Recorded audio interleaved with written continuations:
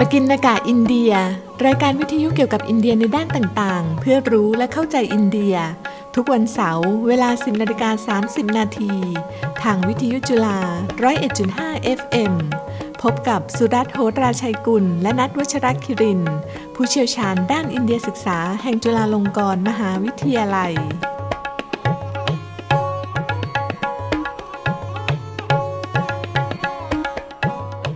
สวัสดีครับท่านผู้ฟังพบกับรายการปกิณกะอินเดียสำหรับวันเสาร์ที่ 6 พฤษภาคม พุทธศักราช 2566 หัวข้อในวันนี้คือชวนพินิจพิพิธภาษาภารตะผมสุรัตน์ โหราชัยกุลภาควิชาความสัมพันธ์ระหว่างประเทศคณะรัฐศาสตร์และศูนย์อินเดียศึกษาสถาบันเอเชียศึกษาจุฬาลงกรณ์มหาวิทยาลัยครับและผมนัทวัชรคิรินทร์นักวิชาการอิสระครับครับท่านผู้ฟังครับเชิญฟังเพลงก่อนเลยครับ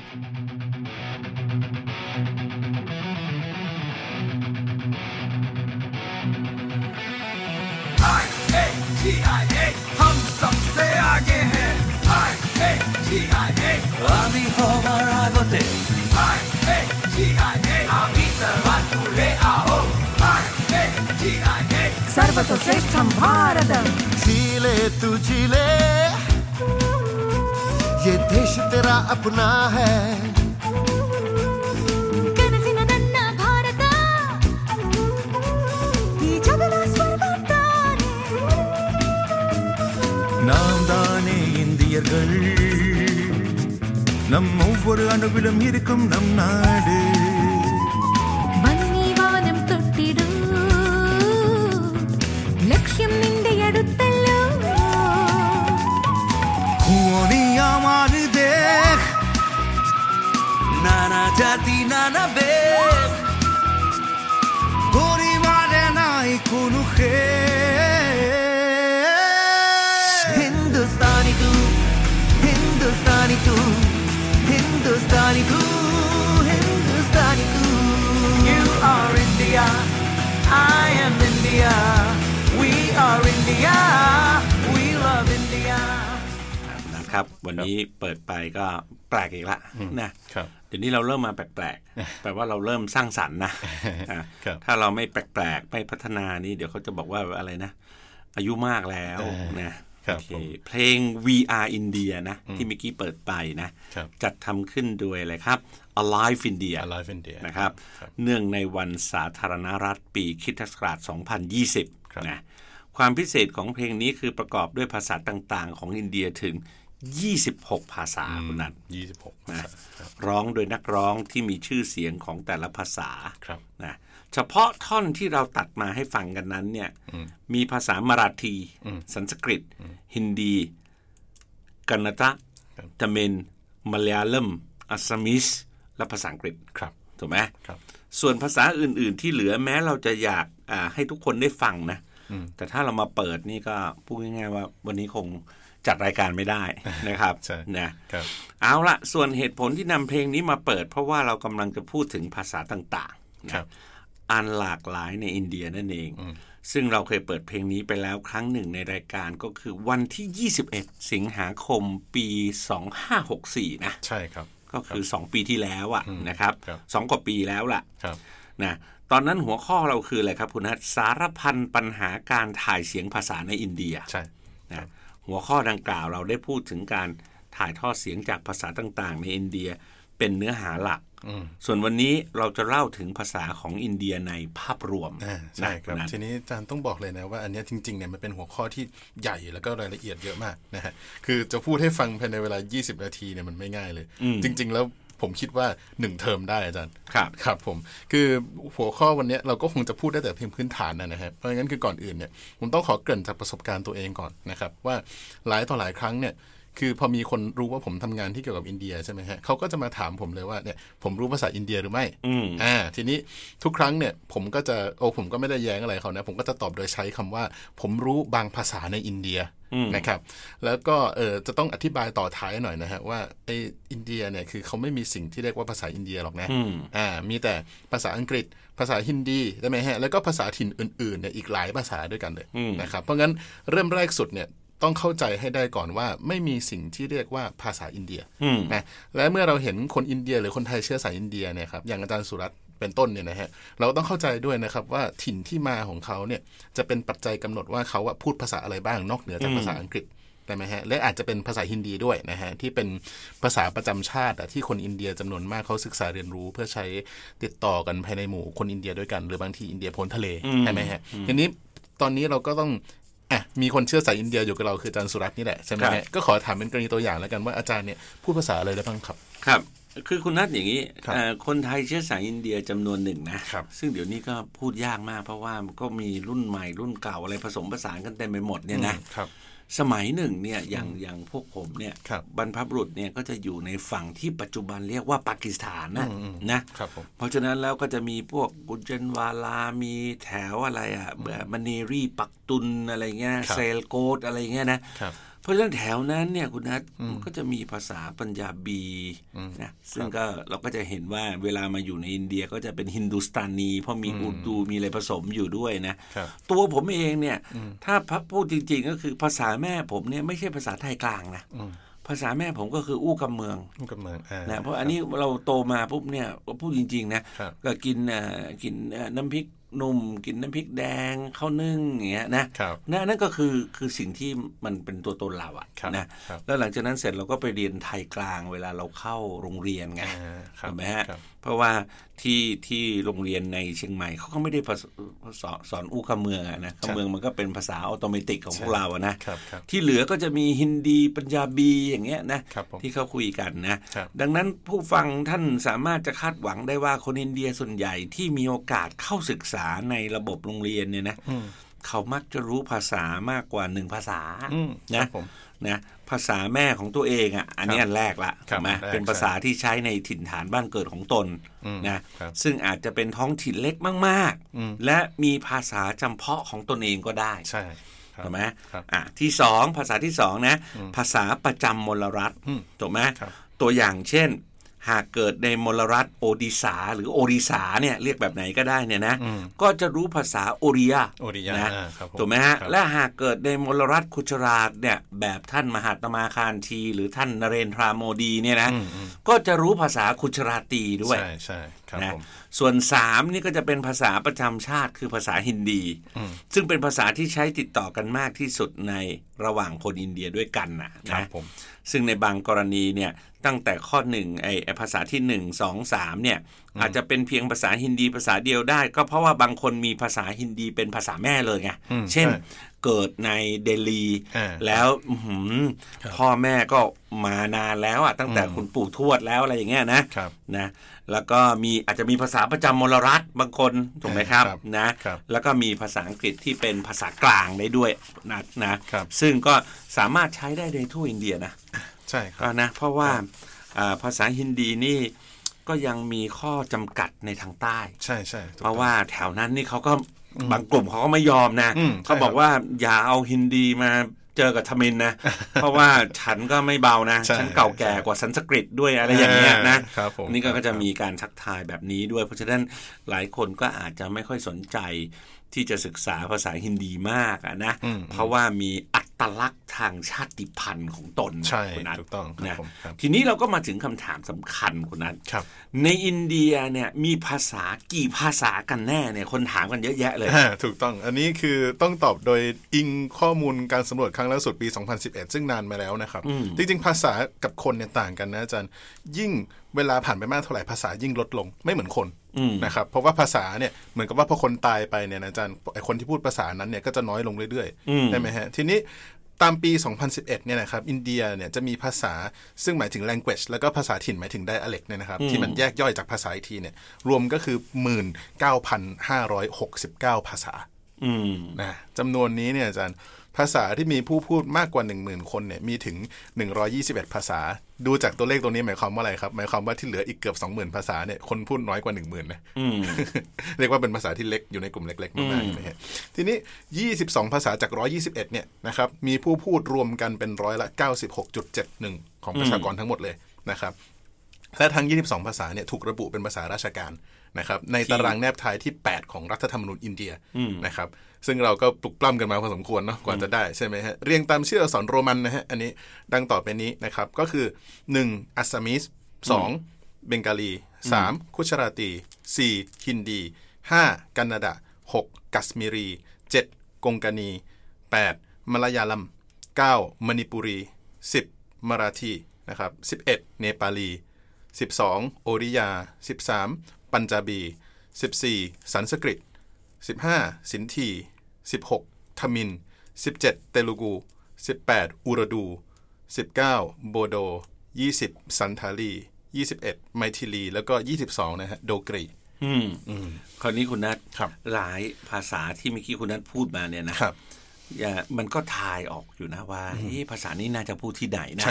เช่นอัสซามิสนี่ก็อาซามเบงกอลีก็เบงกอลเนี่ยนะถูกไหมครับนะคุณนัทคุชราตีก็ง่ายไปกานาดานี่ก็คือกานาตกะถูกไหมอันนี้ก็เป็นรัฐถูกไหมคราวนี้กงกานีนี่ยุ่งละเพราะว่าจะไม่ชื่อตรงกับมลรัฐบทเลยละถูกไหมครับมณิปุรินี่ก็โอเคอยู่เพราะว่าก็ชนกับมณิปุรนะถูกไหมครับนะอันนี้ก็ต้องศึกษากันต่อไปเนาะโอเคครับคราวนี้ถ้าท่านผู้ฟังเคยใช้เงินรูปีเนี่ยถูกไหมซึ่งเงินรูปีนี่ก็จะมีภาพของท่านมหาตมะคันธีอยู่ด้วยเนาะนะอาจจะสังเกตเห็นว่าด้านหลังของธนบัตรมีกรอบสี่เหลี่ยมแนวตั้งทางซ้ายมือนะครับมีตัวอักษรหน้าตาต่างๆกันไล่เรียงลงมาจำนวน15บรรทัดครับนั่นคือข้อความระบุราคาธนบัตรเป็นภาษาต่างๆ15ภาษาครับรวมถึงภาษาฮินดีและอังกฤษที่อยู่ด้านหน้าอีก2ภาษารวมทั้งหมดเป็น17ภาษาในใบเดียว17ใบเดียวนะถูกไหมครับนะภาษาต่างๆเหล่านี้มีความสำคัญอย่างไรนะคุณนัททำไมจึงต้องปรากฏอยู่บนธนบัตรอินเดียเนี่ยแน่นอนเราต้องย้อนกลับมาพูดถึงเรื่องภาษาประจำมลรัฐทั้งนี้เพราะในบรรดาล28มลรัฐผนวกกับ8ดินแดนสหภาพนั้นย่อมมีภาษาหลักประจำมลรัฐหรือดินแดนของตนเองครับแต่ทั้งนี้ก็ไม่ได้หมายความว่าทุกที่จะต้องมีภาษาเป็นของตนเองจริงๆนะถูกไหมกล่าวคือนะบางภาษาก็เป็นภาษาหลักของหลายมลรัฐใช่เช่นภาษาฮินดี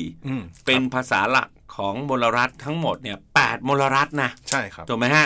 จึงไม่น่าแปลกใจเลยว่าทำไมภาษาฮินดีจึงกลายเป็นภาษาที่มีผู้พูดมากที่สุดในอินเดียดังที่เราได้เน้นย้ำความสำคัญไปแล้วหลายตอนนะสมัยที่ท่านมหาตมะคันธีเขียนจดหมายคุยกับท่านรพินทนาถเนี่ยสมัยนั้นหลายท่านก็เริ่มตระหนักแล้วว่าตั้งกี่มลรัฐล่ะใช้ภาษาเหล่านี้ใช่ครับทีนี้อาจารย์ครับภาษาอื่นๆในอินเดียเนี่ยนะฮะไม่ว่าจะมีมากสักเท่าไรก็ตามเนี่ยเวลาที่เราจัดแบ่งตระกูลภาษานะครับซึ่งหมายความว่าเราจะรวมภาษาที่ใกล้ชิดกันเนี่ยเข้าไว้ในตระกูลเดียวกันได้ไหมฮะเราพบว่าภาษาที่คนใช้กันเนี่ยส่วนใหญ่เนี่ยอยู่ในแค่2ตระกูลนะครับ2ตระกูลใหญ่นะครับก็คืออินโดยูโรเปียนกับดราวิเดียนกล่าวคือเป็นอินโดยูโรเปียนเนี่ย78.05%แล้วก็ดราวิเดียนเนี่ย19.64%นะครับส่วนตระกูลอื่นๆนะครับเช่นพวกทิเบตพม่านะครับมุนดามอนเขมรหรือว่าบูรุชัสกี้นะครับเป็นต้นเนี่ยอันเนี้ยรวมๆกันเนี่ยมีเพียงแค่ประมาณ2.3%นะครับดังนั้นเนี่ยเราอาจสรุปได้นะครับว่าภาษาหลักในอินเดียเนี่ยมี2ตระกูลที่ทรงอิทธิพลมากที่สุดเลยนะครับก็คืออินโดยูโรเปียนนะครับซึ่งเกือบทั้งหมดเนี่ยมันจะอยู่ในแขนงแยกของอินเดียเลยเรียกว่าอินโดอารยันนะครับแล้วก็ตระกูลดราวิเดียนอันนี้มีที่มาจากทางตอนใต้นะฮะซึ่งในภาษาสันสกฤตเนี่ยเขาเรียกคนพวกนี้ว่าดราวิดนะครับอันนี้คือคำเดียวกับคำว่าทมิลนะคำเดียวกันเลยนะส่วนตระกูลภาษาย่อยอื่นๆนะครับที่พบมากที่สุดเนี่ยคงจะเป็นแถบมลรัฐ7สาวน้อยนะที่เราเคยนำเสนอไปนะครับในรายการไปกินกับอินเดียวันที่7มกราคม2566ก็ต้นปีเนี้ยนะครับหัวข้อคือตะวันออกเฉียงเหนืออินเดียหลากหลายแต่ใกล้ชิดคุณนัทในสำคัญของการที่ภาษาหลักๆของอินเดียมักอยู่ใน2ตระกูลข้างต้นเนี่ยนะเราอาจจะต้องกล่าวถึงทฤษฎีที่เป็นที่นิยมกันมากก็คือการปะทะกันระหว่างวัฒนธรรมของชาวอารยันและชาวดราวิเดียนครับผมใช่ไหมซึ่งเกิดขึ้นเมื่อหลายพันปีก่อนโดยมักเชื่อว่าชาวอารยันได้รุกล้ำเข้ามายังบริเวณลุ่มแม่น้ำสินธุทำสงครามแย่งชิงดินแดนและเบียดขับชาวดราวิเดียนให้ลงมาตั้งรกรากอยู่ทางตอนใต้แม้ว่าทฤษฎีนี้นะจะยังมีนักวิชาการจำนวนหนึ่งเห็นแย้ง แต่สิ่งที่เป็นประจักษ์ก็คือในอินเดียมีมหากาพย์สำคัญที่ถ่ายทอดเรื่องราวการปะทะกันระหว่างสองชนเผ่านี้ก็คือเรื่องของอะไรครับรามายณะใช่ไหมภาษาไทยเราก็คือเรื่องรามเกียรติ์นะเพราะฉะนั้นเวลาเราคนไทยไปพูดคำว่ารามเกียรติ์กับต่างชาติเนี่ยก็จะยากนิดหนึ่งอาจจะไม่เข้าใจนะซึ่งเอาละตรงนี้ก็คือโดยที่พระรามเป็นตัวแทนชาวอารยันไงและราวณะหรือที่ภาษาไทยนิยมเรียกว่าทศกัณฐ์เนี่ยนะก็เป็นตัวแทนฝ่ายดราวิเดียนนะต่อไปนี้ในฐานะที่นัทเนี่ยเป็นผู้สนใจใฝ่รู้เกี่ยวกับภาษาเนี่ยคุณนัทช่วยอธิบายเกี่ยวกับภาษาทั้งสองตระกูลโดยสังเขปให้ฟังหน่อยสิครับได้ครับอันนี้คือขอพูดถึงภาษาตระกูลดราวิเดียนก่อนนะอาจารย์เพราะว่าเขาว่ากันว่าอย่างเงี้ยครับคือเขาบอกเป็นภาษาเก่าแก่ดั้งเดิมที่สุดในบริเวณอนุทวีปอินเดียอันนี้เขาภูมิใจของเขานะฮะก็เป็นตระกูลภาษาของคนที่ตั้งรกรากเป็นกลุ่มแรกนะครับซึ่งเขามีคำเรียกเฉพาะเลยว่าอาทิวาสีนะครับความเก่าแก่ของภาษาตระกูลนี้เนี่ยน่าจะเกินกว่า 4,000-5,000 ปีหรืออาจจะนานกว่านั้นนะครับผมก็เป็นภาษาที่ยังสืบทอดลักษณะโบราณนะครับมาจนถึงปัจจุบันนี้มากที่สุดนะครับซึ่งอันเนี้ยก็คือของเขาเนี่ยที่มันเหมือนกับไอ้โปรโตดราวิเดียนหรือดราวิเดียนสมัยก่อนมากที่สุดตอนนี้คือทมิฬนะฮะส่วนภาษาอื่นๆที่สำคัญในตระกูลเนี่ยก็คือภาษาเช่นมาลายาลัมนะฮะอันนี้เป็นภาษาหลักของแคว้นเกราละใช่ไหมก็มีความใกล้เคียงกับภาษาทมิฬมากที่สุดนะครับแต่ว่าคำที่ใช้เนี่ยอาจจะมีความเป็นสันสกฤตมากกว่าบ้างนะเพราะว่าทมิฬเนี่ยเขานิยมใช้คำเดิมของเขาอะนะฮะคำเดิมแบบที่เก่าเป็นรากของเขาไปเลยนะครับส่วนอีกภาษาหนึ่งนะฮะภาษากันาดะอันนี้เป็นภาษาหลักในมลรัฐกานาตกะนะครับผมแล้วก็เป็นตระกูลสายข้างเคียงของทมิฬกับมาลายาลัมเนี่ยแต่ว่ายังจัดอยู่ในสายตระกูลดราวิเดียนใต้อยู่นะครับคือแตกออกมาอีกสายหนึ่งแล้วนะครับแต่ว่ายังอยู่ในตระกูลใหญ่เดียวกันแล้วทีนี้ภาษาเตลูกูนะครับอันนี้เป็นภาษาหลักของมลรัฐอันธรประเทศกับเตลังกานานะครับซึ่งไม่นานก่อนหน้านี้เขาเคยเป็นรัฐเดียวกันอยู่ร่วมกันเป็นมลรัฐอันธรประเทศแต่ว่าตอนนี้แยกเป็น2รัฐแล้วครับผมภาษาเตลูกูเนี่ยแยกสายห่างจากทมิฬมาตั้งแต่ต้นเลยนะครับก็คือจัดอยู่ในตระกูลดราวิเดียนกลางนะครับจึงมีความแตกต่างจากอีก3ภาษาเนี่ยค่อนข้างมากครับผมคราวนี้คุณนัทอีกคำหนึ่งที่มันคล้ายภาษาทมิฬนะขอแทรกเข้ามานิดหนึ่งนะก็คือคำไทยเราเนี่ยก็คือคนทมิฬก็รู้สึกตกใจก็คือคำว่าทองคำใช่ไหมเพราะที่นู่นเขาก็ใช้ว่าอะไรตังเกิมนะเพราะไม่เป็นไรเดี๋ยวถ้าเรามีโอกาสเพราะไม่งั้นเดี๋ยววันนี้เรื่องราวภาษายังไม่จบของพวกเรานะว่ามันก็มีอะไรคล้ายกันนะถูกไหมอันนี้คุณนัทขอทวนอีกครั้งนะ4ภาษาสำคัญของตระกูลดราวิเดียนคืออะไรนะ1ก็คือทมิฬนะ2ก็คือมาลายาลัมหรือที่ทางอินเดียจะออกเสียงว่ามาลายาลัมนะ3ก็คือกันาดะนะ4ก็คือเตลูกูนะก็ซึ่งทั้ง4ภาษานี้ล้วนแต่มีมลรัฐของตนเองนะและคงกล่าวได้ว่าเป็นบิ๊กโฟร์นะบิ๊กโฟร์ของตระกูลดราวิเดียน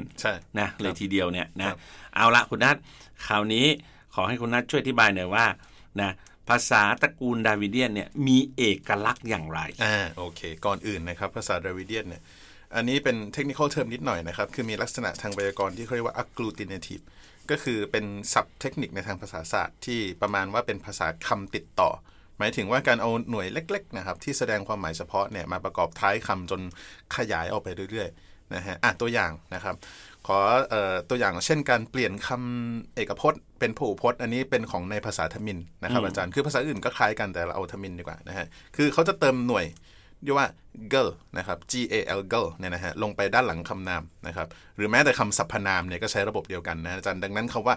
นานอันนี้แปลว่าตัวฉันนะครับนานอันนี้ไม่ได้หมายถึงแป้งกินกับอาหารนะนานตัวฉันนะถ้าต้องการให้หมายถึงพวกเราเนี่ยนะฮะเขาก็แค่เติม girl ลงไปก็กลายเป็นนาง girl นะครับอันนี้คือพวกเราแหละนะฮะส่วนคำว่านี่นะครับนี่หมายถึงเธอใช่ไหมฮะทีนี้ถ้าต้องการให้มันสุภาพแปลว่าคุณอย่างเงี้ยหรือแปลว่าเป็นพหูพจน์ด้วยเช่นเป็นพวกคุณอย่างเงี้ยนะฮะก็เติม girl เหมือนกันก็เป็นนิง girlนะฮะทีนี้หน่วยคำเนี่ยเดียวกันเนี่ยก็จะต้องเอาไปเติมในกริยาให้สอดคล้องกันด้วยนะครับเช่นคำว่า you are เนี่ยนะฮะก็คือว่าเหมือนกับใช้ verb to be มาเนี่ยนะแล้วเราก็บอกว่าท่านเป็นท่านคืออย่างเงี้ยก็คืออะไรครับ ningal iruk girirgal ก็คือเห็นไหมฮะ longal ทั้งคู่ใช่ไหมฮะหน่วย iru ที่อยู่ข้างหน้าเนี่ยหมายถึง to be อันนี้เนี่ยถ้าผู้ฟังรู้ภาษาญี่ปุ่นเนี่ยอันนี้บังเอิญเหมือนภาษาญี่ปุ่นนะแปลว่า to be เหมือนกันนะครับแล้วก็หน่วยกิรนะฮะตรงเนี้ยมันหมายถึงมันเป็นปัจจุบันการ present tense นะฮะส่วนหน่วยอิร์เกิลเนี่ยอันเนี้ยที่อยู่ข้างหลังเนี่ยหมายถึงกริยาของบุรุษที่2พหูพจน์ครับผมคนนี้คุณนัทน่าสนใจมากตรงนี้จะต่างจากภาษาฮินดีนะใช่ใช่ถูกไหมเพราะสรรพนามพหูพจน์จะเปลี่ยนรูปคำไปเลยนะใช่นะจากอะไรแม้เป็นฮัมนะนะหรือจากตูเป็นตุ่มถูกไหมนะอาบอย่างเงี้ยนะคำกริยาก็จะแค่เปลี่ยนเสียงท้ายใช่ไหมเช่นอะไรครับแม้ฮัมก็เป็นฮัมแห่ถูกไหมฮะนะก็เป็นอันนี้ก็จะเป็นลักษณะหนึ่งที่แตกต่างกันถูกไหมฮะครับผมคืออีกสิ่งหนึ่งอาจารย์ที่ค่อนข้างเป็นเอกลักษณ์ของภาษาตระกูลนี้คือการออกเสียงครับคือตำแหน่งลิ้นของเขาเนี่ยมันมีการแบบแตะลิ้นที่แตกต่างกันหลายระดับเลยนะครับเช่นเสียงตัวนอตัวรอตัวลอเนี่ยภาษาไทยเราเขียนได้แค่นอรอลออยู่แค่นี้ใช่ไหมแต่อันเนี้ยคือภาษาอย่างทมิฬเป็นต้นอย่างเงี้ยนะฮะคือมีความลึกของลิ้นเนี่ยของไอ้3ตัวเนี่ยแตกต่างกันถึง3ระดับเลยนะครับเพราะฉะนั้น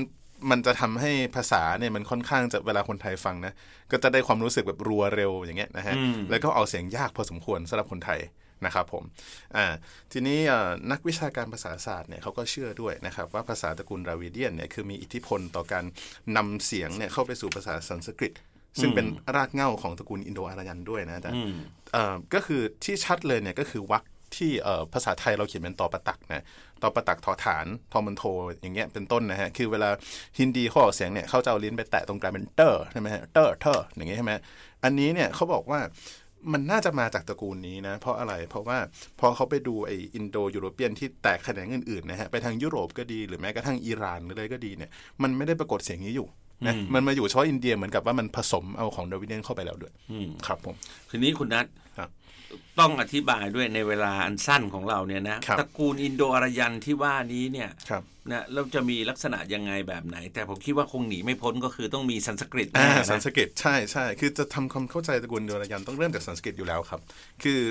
สันสกฤตมาเนี่ยแล้วแตกออกมาเป็น3สายนะครับก็คือเป็นเสารเสนีมหารัสรีแล้วก็มาคาทีซึ่งสันสกฤตเนี่ยถูกกำหนดว่าเป็นภาษามาตรฐานนะครับผมแล้วก็ภาษาอื่นๆเนี่ยเขาจะเรียกว่าปรากฤตนะครับซึ่งไวยากรณ์กับเสียงเนี่ยมันจะละหลวมกว่าสันสกฤตนี่กฎเยอะมากใครๆก็รู้นะอาจารย์แล้วภาษาอื่นๆที่แตกมาจากสายเราเนี่ยนะครับก็วิวัฒนาการเป็นภาษายิบย่อยต่างๆนะฮะพูดตามท้องถิ่นต่างๆมากมายในปัจจุบันนะครับทีนี้ภาษาสำคัญตระกูลนี้ในปัจจุบันเนี่ยแน่นอนเลยก็ต้องมีฮินดีนะฮะแล้วก็มีภาษาอะไรบ้างอุรดูนะครับซึ่งจริงๆเนี่ยมันคล้ายกันมากมันเหมือนเป็นภาษาเดียวกันเลยอะที่เดิมทีเขาเคยเรียกว่าฮินดูสตานีใช่ไหมแล้วก็ภาษาอื่นๆอีกนะครับเช่นปัญจาบีนะฮะเบงกาลีมาราธีอันนี้ก็อยู่ในตระกูลนี้ทั้งหมด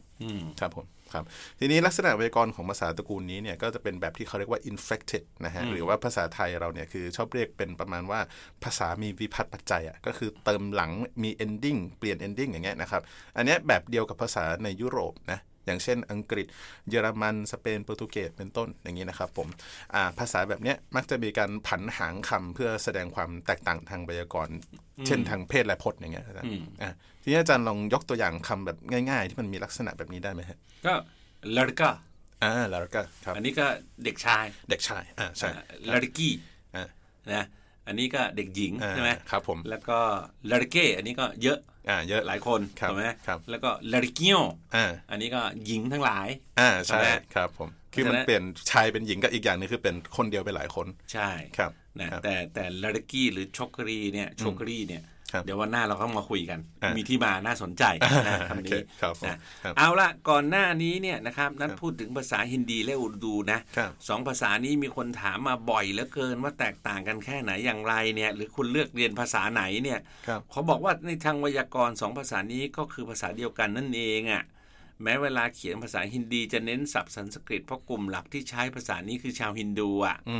ส่วนภาษาอุรดูเน้นศัพท์อาหรับเปอร์เซีย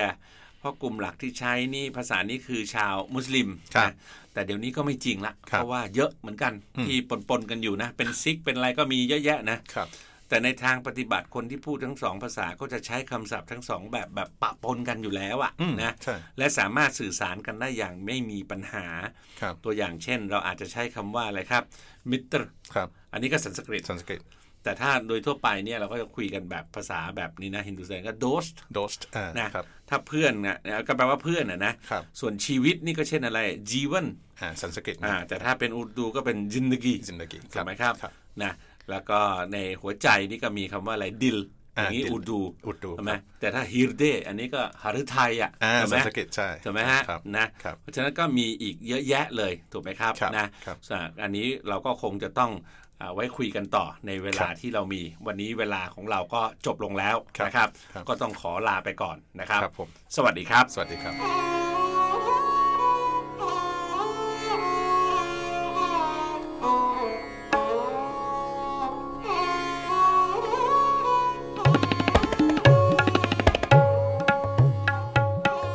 ปกิณกะอินเดียรายการวิทยุเกี่ยวกับอินเดียในด้านต่างๆเพื่อรู้และเข้าใจอินเดียทุกวันเสาร์เวลา 10:30 นาทีทางวิทยุจุฬา 101.5 FM พบกับสุรัตน์ โหราชัยกุลและนัทวัชรคิรินทร์ผู้เชี่ยวชาญด้านอินเดียศึกษาแห่งจุฬาลงกรณ์มหาวิทยาลัย